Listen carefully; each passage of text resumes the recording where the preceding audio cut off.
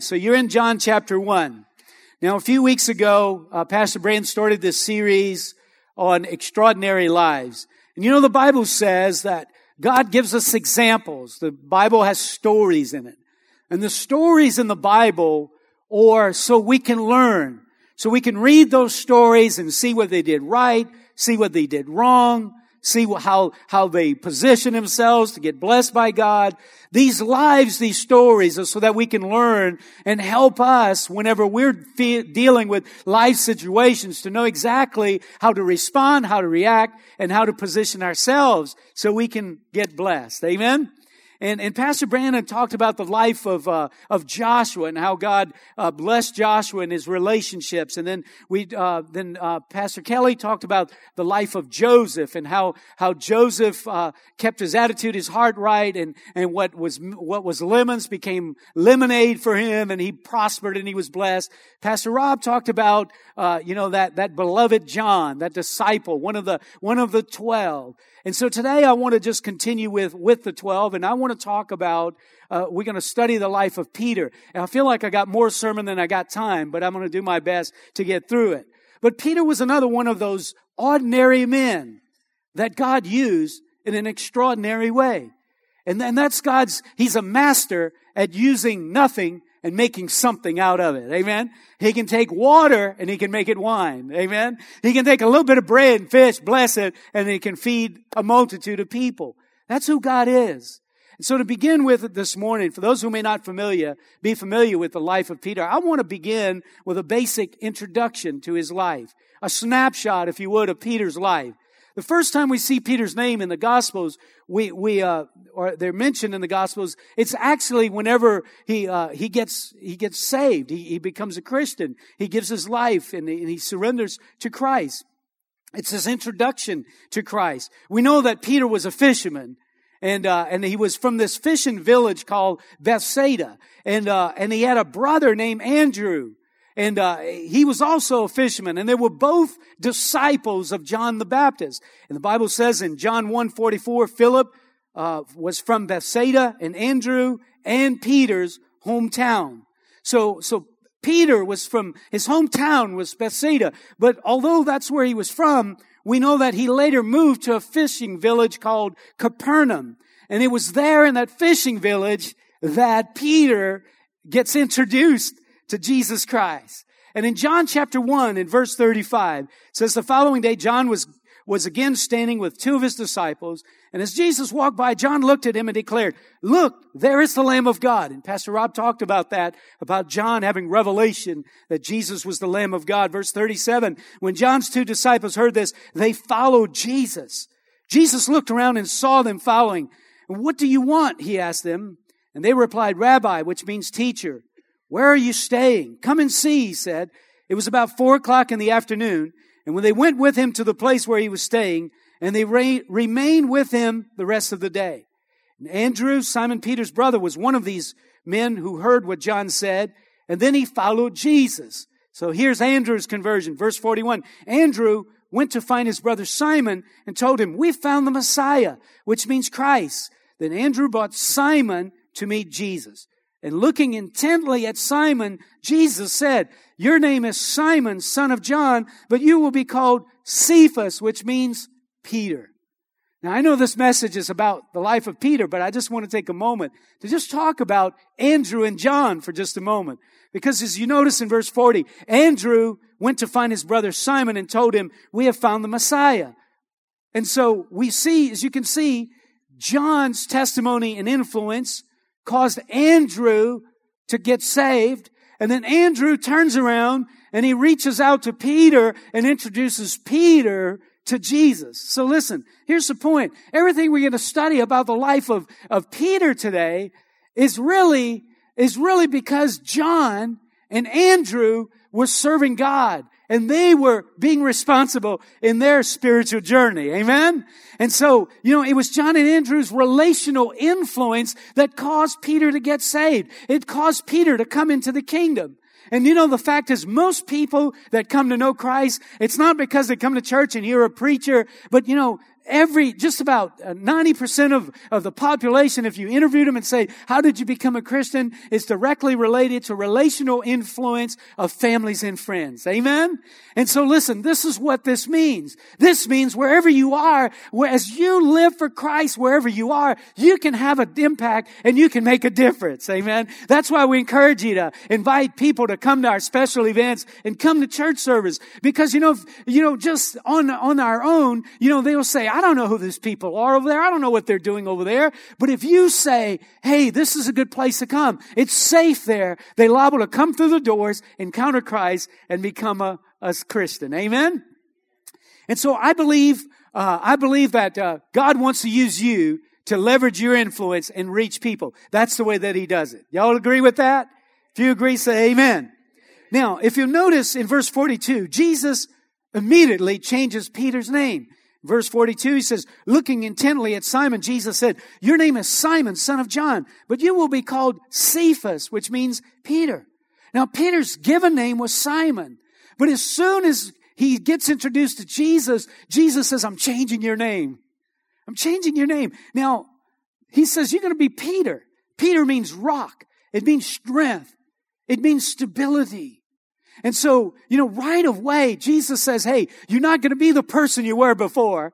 You're going to be somebody different. Amen. And I believe there's great significance in that.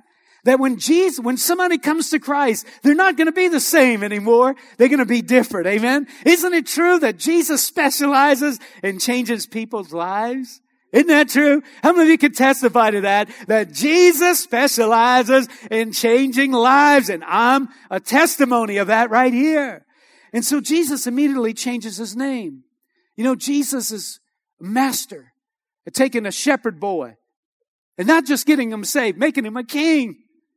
He can take a prostitute and make him a virtuous woman. He can take somebody that is a nobody and make somebody out of them. He can take people that are failures and He can make them a success. Amen. He can take a violent murderer, change them, turn them around, and make them such a gentle and kind and compassionate person. When people look at us, and they will hold us liable for everything we've ever done.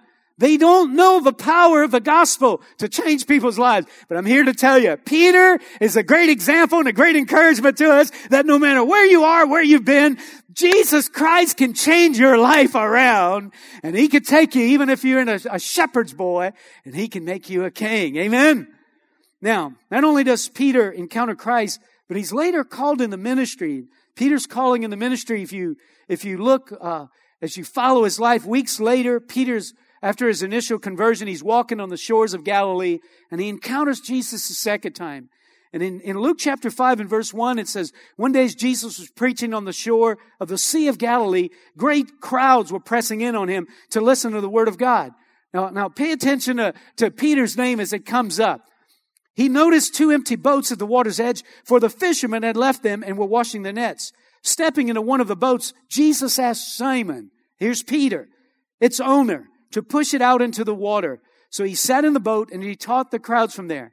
When he had finished speaking, he said to Simon, now go out where it is deeper and let down your nets to catch some fish. Master, Simon replied, we worked hard all last night, didn't catch a thing. But if you say so, I'll let the nets down again. And this time their nets were so full of fish they began to tear. A shout for help brought their partners in the other boat, and soon both boats were filled with fish and on the verge of sinking. How many of you know that's supernatural right there? That's miraculous right there. And then verse 8, when Simon Peter realized what had happened, he fell to his knees before Jesus and said, oh Lord, please leave me. I'm too much of a sinner to be around you. For he was awestruck by the number of fish they had caught, as were the others with him. And his partners, James and John, the sons of Zebedee, were also amazed. Jesus replied to Simon, don't be afraid. From now on, you will be fishing for people. And as soon as they landed the net, they left everything and they followed Jesus. Now, so first Jesus changes Peter's name. He's not going to be the same person anymore. Whenever you start following Christ, and the Spirit of God comes in you, and you begin to follow the principles of God, you're not going to be the same person anymore. Jesus is going to change your life. But not only does He change His name, He begins to change His occupation. And He says, listen, your occupation is not going to be a fisherman of fish anymore. It's going to be a fisherman of souls. Jesus replied in verse 10, don't be afraid. From now on, you're going to be fishing for people. So his occupation changed from a natural fisherman to a spiritual or a supernatural fisherman. Now, I don't know if you get this. I don't know if you get this inside your spirit yet. But as a child of God, you're the carrier of the presence of God. And everywhere you go, you are bringing the presence of God where you go. And the Lord wants to use you to help introduce others to Jesus Christ. He wants to use you to be a reflection of Jesus to those who don't yet know Him. Just like John reached Andrew and Andrew reached Peter. God wants to use you, my brother. He wants to use you, my sister, to reach others for the gospel. You have a higher calling than you've ever had before when you become a Christian. Amen? And so listen, obviously Peter was hungry for God. God met him, called him into ministry. And listen, ministry, sometimes we get confused. We think, well, that means you're a pastor, a prophet, or apostle, or something like that. But no, a minister means you're an ambassador for Christ. You're a representative for Christ. When people look at us and they see something different about us and they see what's on the inside of us, they begin to hunger. They begin to want to get drawn closer to Jesus. Amen? So Peter's life begins with a conversion. He gets called into ministry as disciple, but his spiritual journey doesn't stop there. It continues on. Peter becomes one of Jesus' prominent leaders. The Bible says in Matthew chapter 10, we see Peter being selected by Jesus to be one of his 12 apostles. In Matthew 10:2, it says, now the names of the 12 apostles are these. The first, Simon, who is called Peter, and Andrew his brother, James the son of Zebedee, John his brother, and then the list goes on. But I want you to know this. Matthew says, the first was Simon Peter. Now that word doesn't mean just one of 12. Like 1, 2, 3, 4, up to 12. What the word really means in the original language, it means this, the foremost in order of importance. So this is what it really means. In other words, Peter was listed first because he was the most important one. He was chosen to not just be an apostle, he was the leader of the apostles. He was the ringleader. Amen? You'll see the list of disciples 4 different times, 3 times in the Gospels, 1 in the book of Acts. And every time the first person that's mentioned is Peter. Peter was chosen to be the leader of the group of apostles. Peter was no ordinary man. He was an extraordinary person. The list of accomplishments. I mean, he was one of the 3 that got to experience Jesus' transformation on the Mount of Transfiguration. He was one of only 3. It was Peter that had the opportunity to walk on water. I haven't heard anybody else yet that has been able to walk on water. Some have claimed they have because they were so scared, but Peter walked on water. Remember, it was Peter that preached that powerful sermon after the ascension of Jesus, and 3,000 people get saved in one day. It was Peter that had the privilege of writing 2 of the epistles that we hold in our Bibles. It was Peter that received that special revelation of who Jesus was. In Matthew 16:18, it says, I say to you, speaking to Peter, you are Peter, which means rock. And upon this rock, the revelation that Peter got, I will build my church, and the powers of hell will not conquer it. Peter was just an ordinary man that God turned into an extraordinary person. Now listen, Peter possessed great leadership characteristics, but he also possessed personal challenges. And if there's anybody that encourages me, is studying the life of Peter.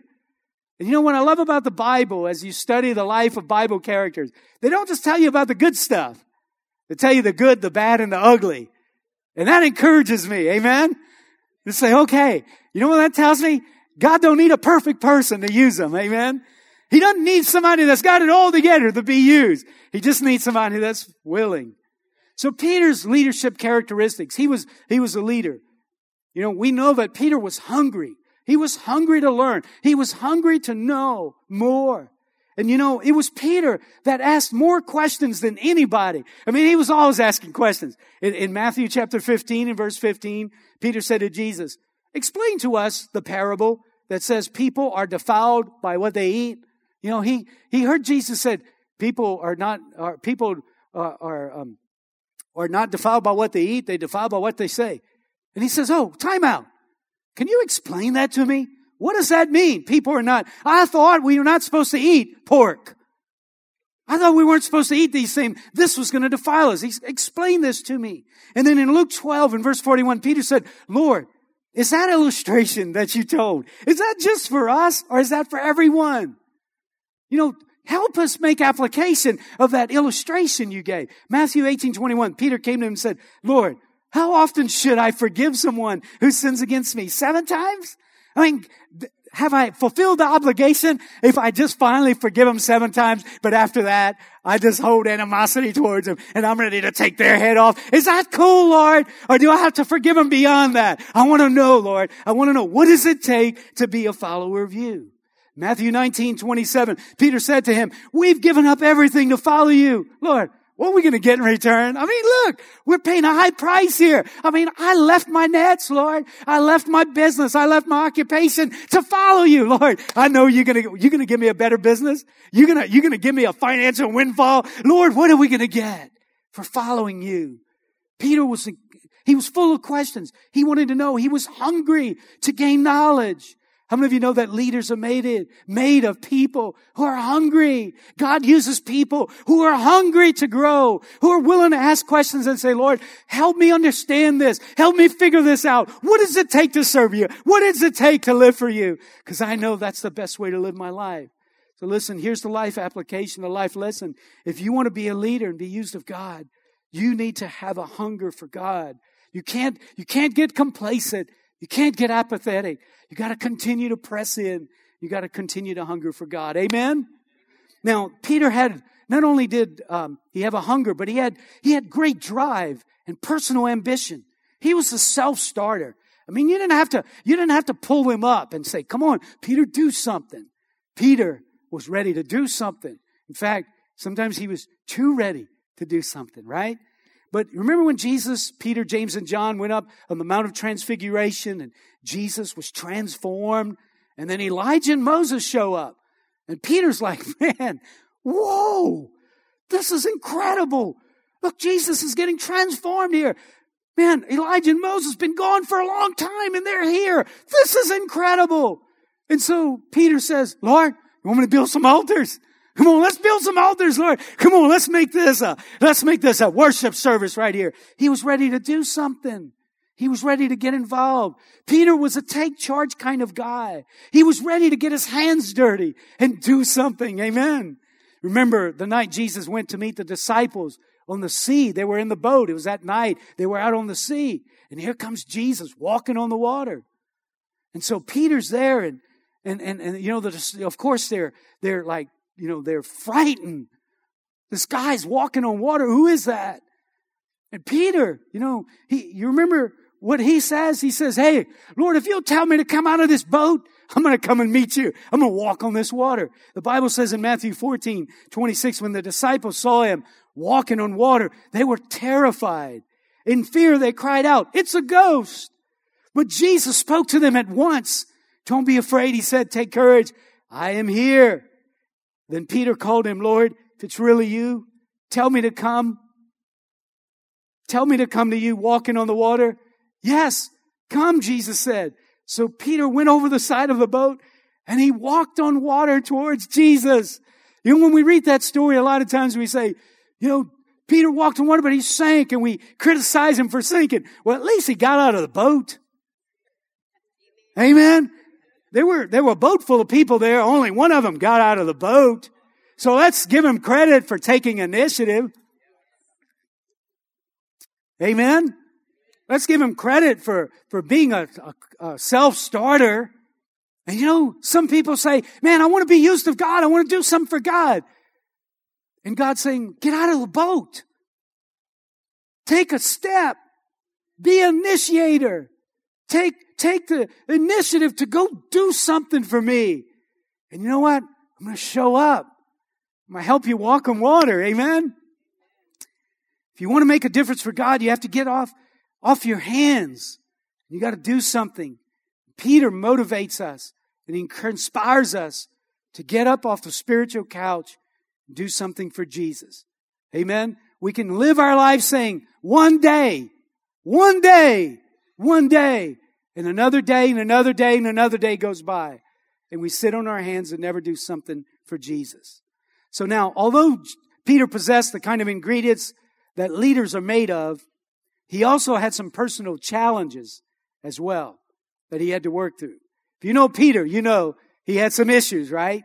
And this is where I get encouraged here, that he don't need John, the disciple of John, he was like the diamond, Peter, he's the rock. He's the stone. He's got the jagged edges, He's the rough dude, He's the stinky fisherman, He's the one that has the personal issues. And he has these character issues, these personal challenges. And one of these challenges he has is the lesson, he learns some powerful lessons along the ways he's walking with Jesus. But one of the lessons he learns is the lesson of submission. And listen, God can't use a rebellious, obstinate, stubborn, hard-hearted person. He needs somebody that is willing to follow his lead and submit to his authority and follow his orders. Amen? But you remember in John 13, so he got up from the table and he took off his robe. He wrapped a towel around his waist. He poured water in a basin. And then he began to wash the disciples' feet, drying them with the towel he had around them. And when Jesus came to Simon Peter, here's Peter. Peter said to him, Lord, are you going to wash my feet? Are you planning on washing my feet? Verse 7, Jesus replied, you don't understand now what I'm doing, but someday you will. And Peter says, no. He tells Jesus, no. Peter protested, you will never wash my feet. And Jesus replied, unless I wash you, you won't belong to me. And Simon Peter exclaimed, then wash my hands and head as well, Lord, not just my feet. But he's telling the Lord, no, you're not doing this.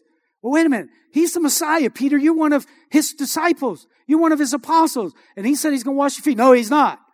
But he had this thing in him that didn't want to submit, that didn't want to yield.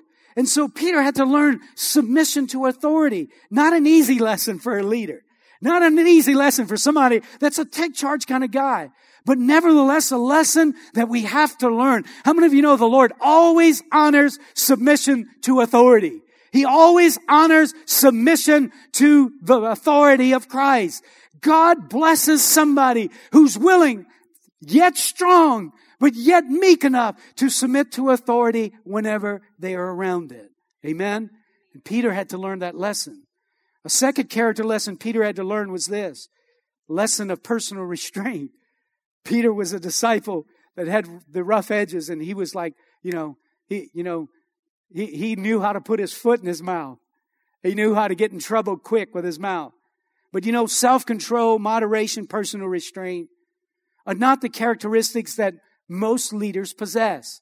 Leaders have strength and they take charge kind of people, but sometimes the very thing that is their strength is also their weakness. But that self-control, that moderation, personal restraint, these are characteristics that we have to be used of God.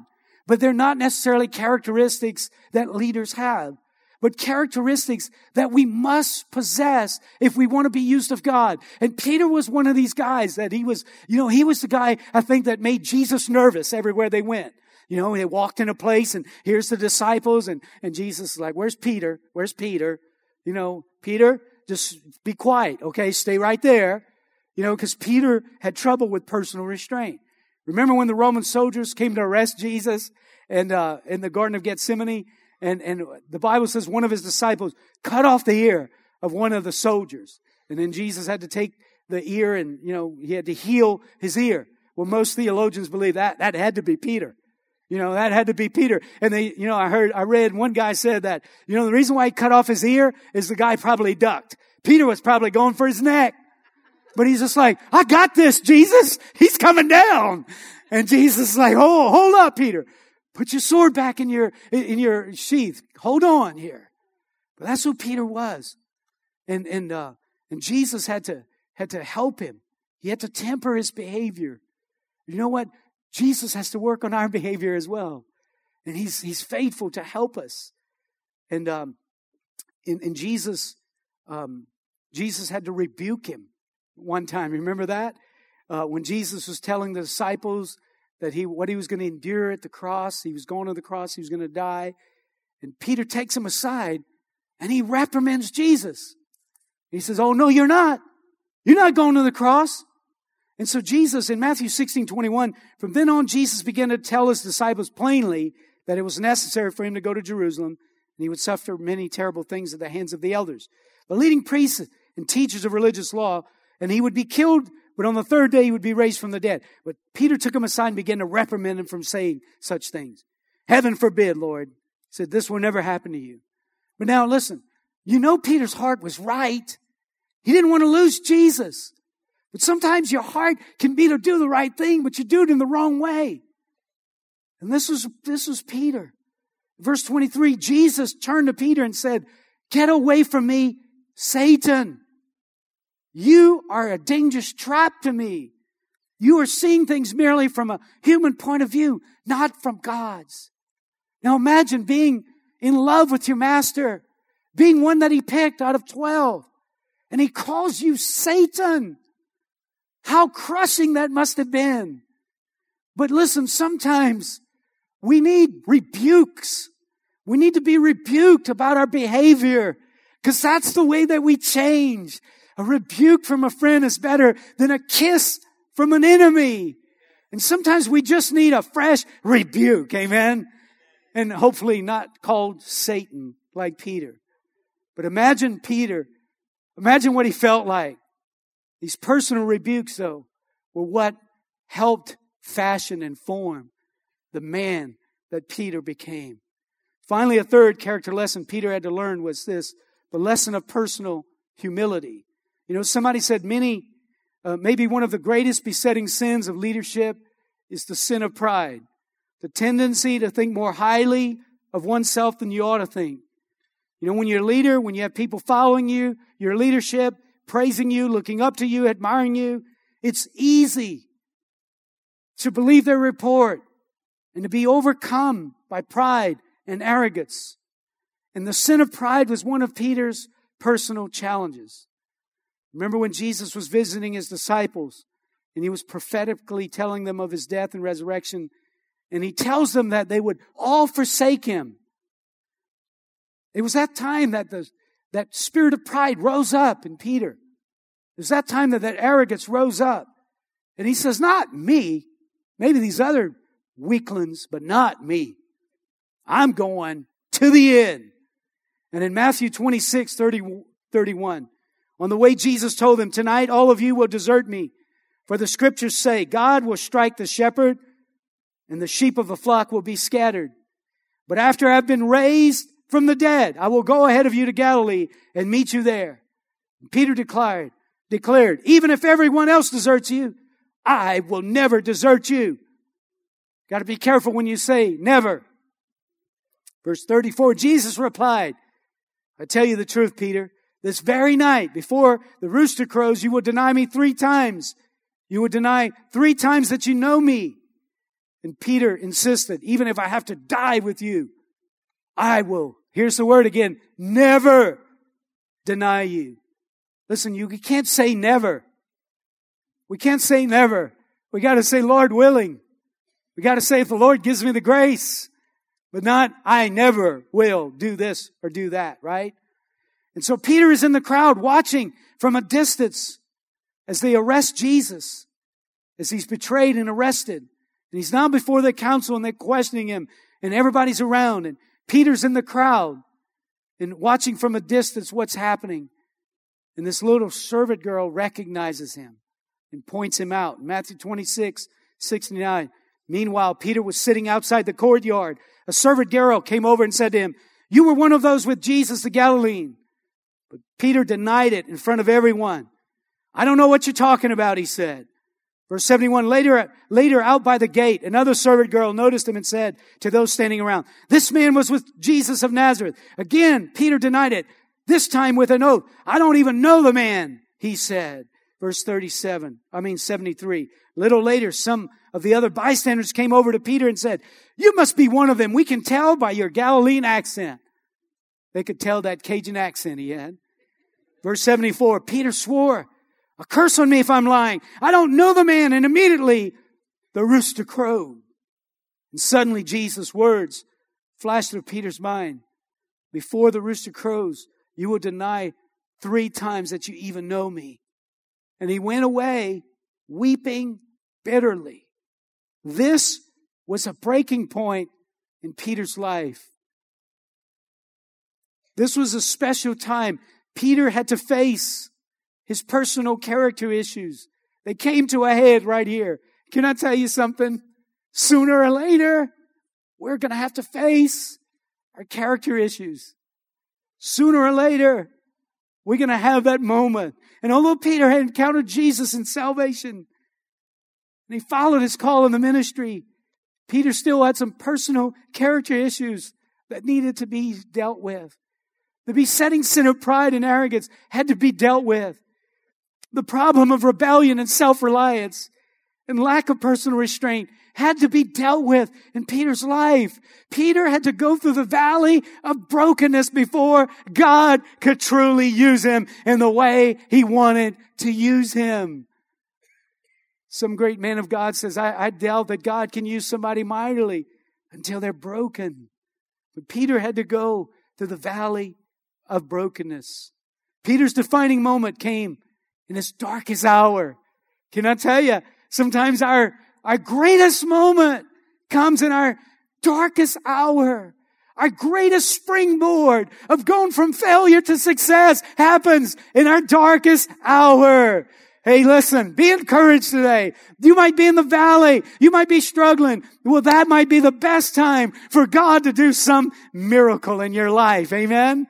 In Matthew 26:75, Peter's breakthrough came in his darkest hour of failure. The Bible says in 75, he went away weeping bitterly. Peter was a broken man after his failure. He denied Christ. He denied the person he loved. But you know what? His failure became that springboard. Come on, how many of you can look back at your life and say, you know, some of the darkest times of my life have been also the greatest times of my life. Although I hurt so bad, yet it was at that time of hurt that God brought me to levels of maturity that I'd never been in all my life. See, we need to start looking at the valleys, not as a foe, but as a friend that God can use to transform our life. And that's what He did for Peter. Amen?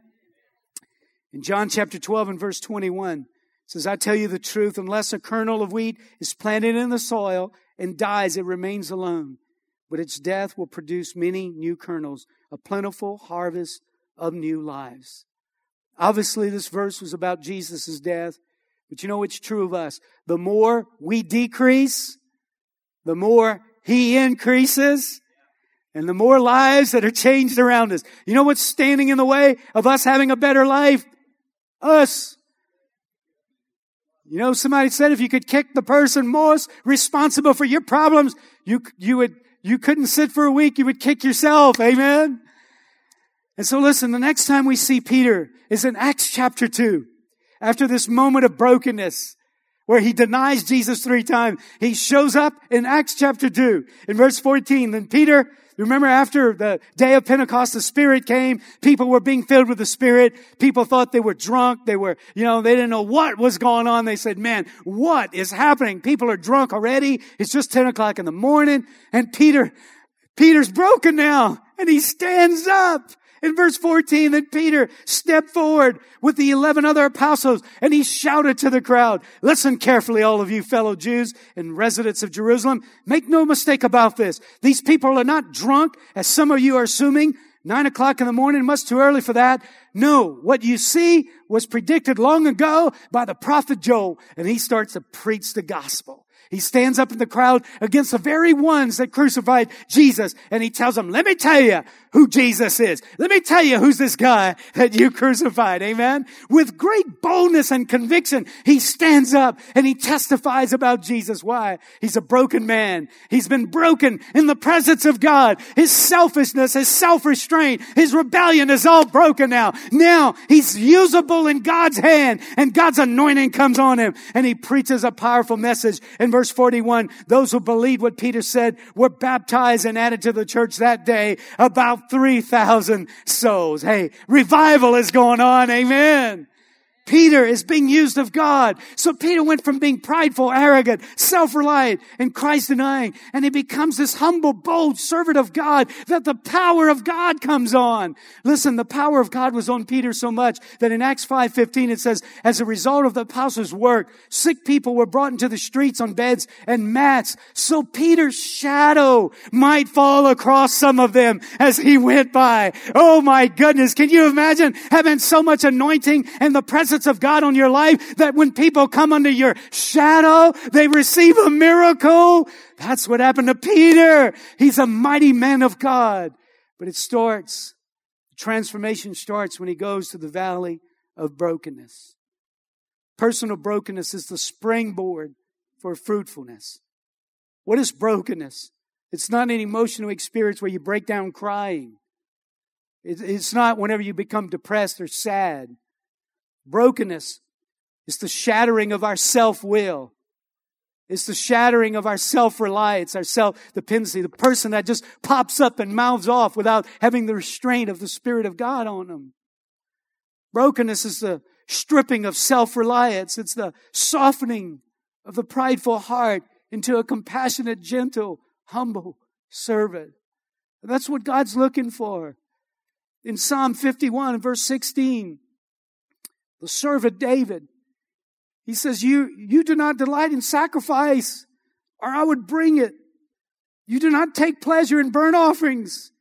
The sacrifices of God are a broken spirit, a broken and contrite heart, O God. You will not despise. What did James says? God resists the proud, but he gives grace to the humble. In a contrite heart is a heart that has been softened and humbled and is yielded to the Holy Spirit's power. In Isaiah 57:15, it says the high and lofty one who lives in eternity, the Holy One, says this, I live in the high and holy place with those whose spirits are contrite and humble. Let me ask you, how many of you want Jesus to live where you are? How many of you want to live where Jesus is? How many of you want to see God's power manifested in your life? Peter was an ordinary man that God used in an extraordinary way as he served God and he got rebuked and he went through the hardships of failure and mess ups and did the wrong thing. All of that produced in Peter a broken man, a broken and contrite heart that God was able to use to the point that 3,000 in one day are getting saved. Man, I am so encouraged by Peter. You know, Peter wasn't raised in this perfect Christian home with this incredible amount of godly character, with no problems in his life, no problems in his personality. It was just the opposite. He was the rough and the gruff and the guy who didn't have it all together. But God took that guy and he put him in his laboratory of training, and he brought Peter to places that many of us here today would only dream to go to. Amen. But here's the encouragement. Regardless of where you are today, there's great hope for you. Amen. There's great hope for every one of us, that regardless of where we are, God can work in our life. As we submit to Him and yield to Him, He is able to do in our lives what we never dreamed possible. If you're going through failure right now, I want you to know your failure is not final. The Master is involved, and He will take your failure and He will use your your lemons, and He will make lemonade out of it. He will take your failures and He will combine them into one big blessing, and He will shoot you into His destiny and do everything He planned and purposed to do in your life. Y'all agree with this? If you do, say amen. Come on, would you stand with me? And come on, let's present ourselves before God today. And just say, God, break me. Lord, I want a broken, a contrite heart. Lord, I want everything in me that is stopping me and hindering me from being used of you. Lord, soften it, sand it, smooth it over. Lord, break the character flaws. Lord, break the stubbornness out of me. God, I want to be used of you. Come on.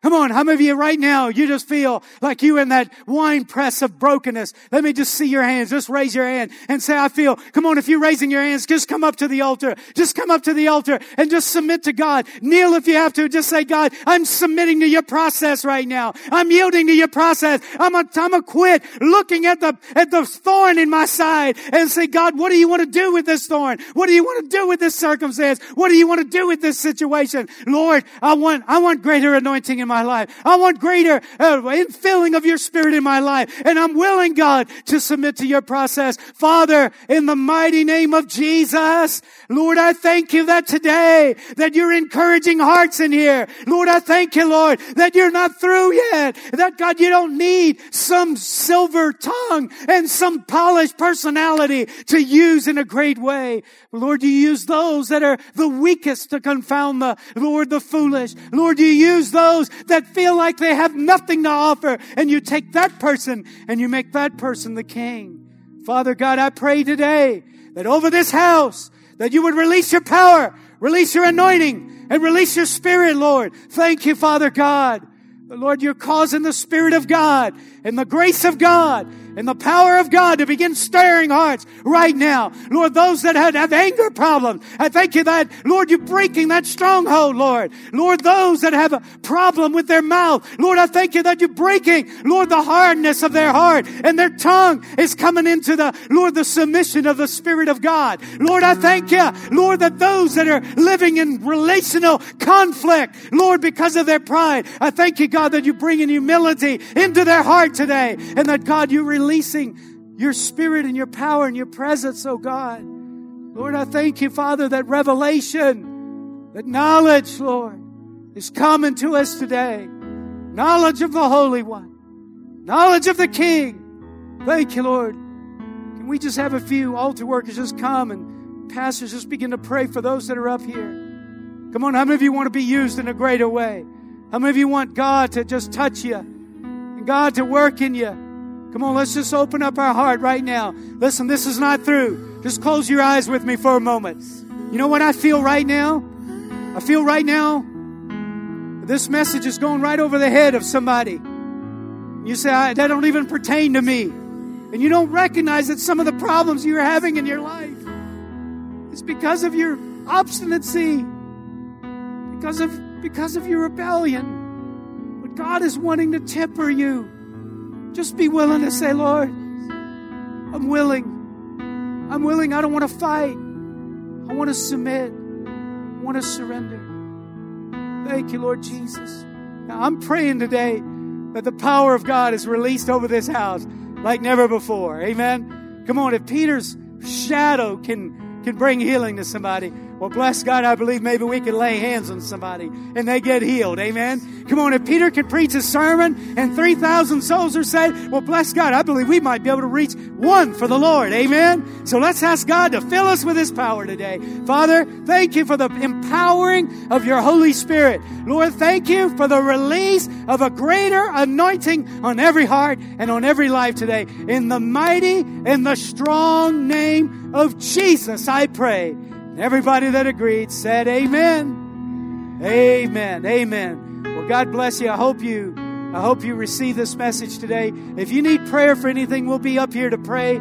If not, God bless you. Love you. Good to be with you today. Have a great day and be blessed as you go.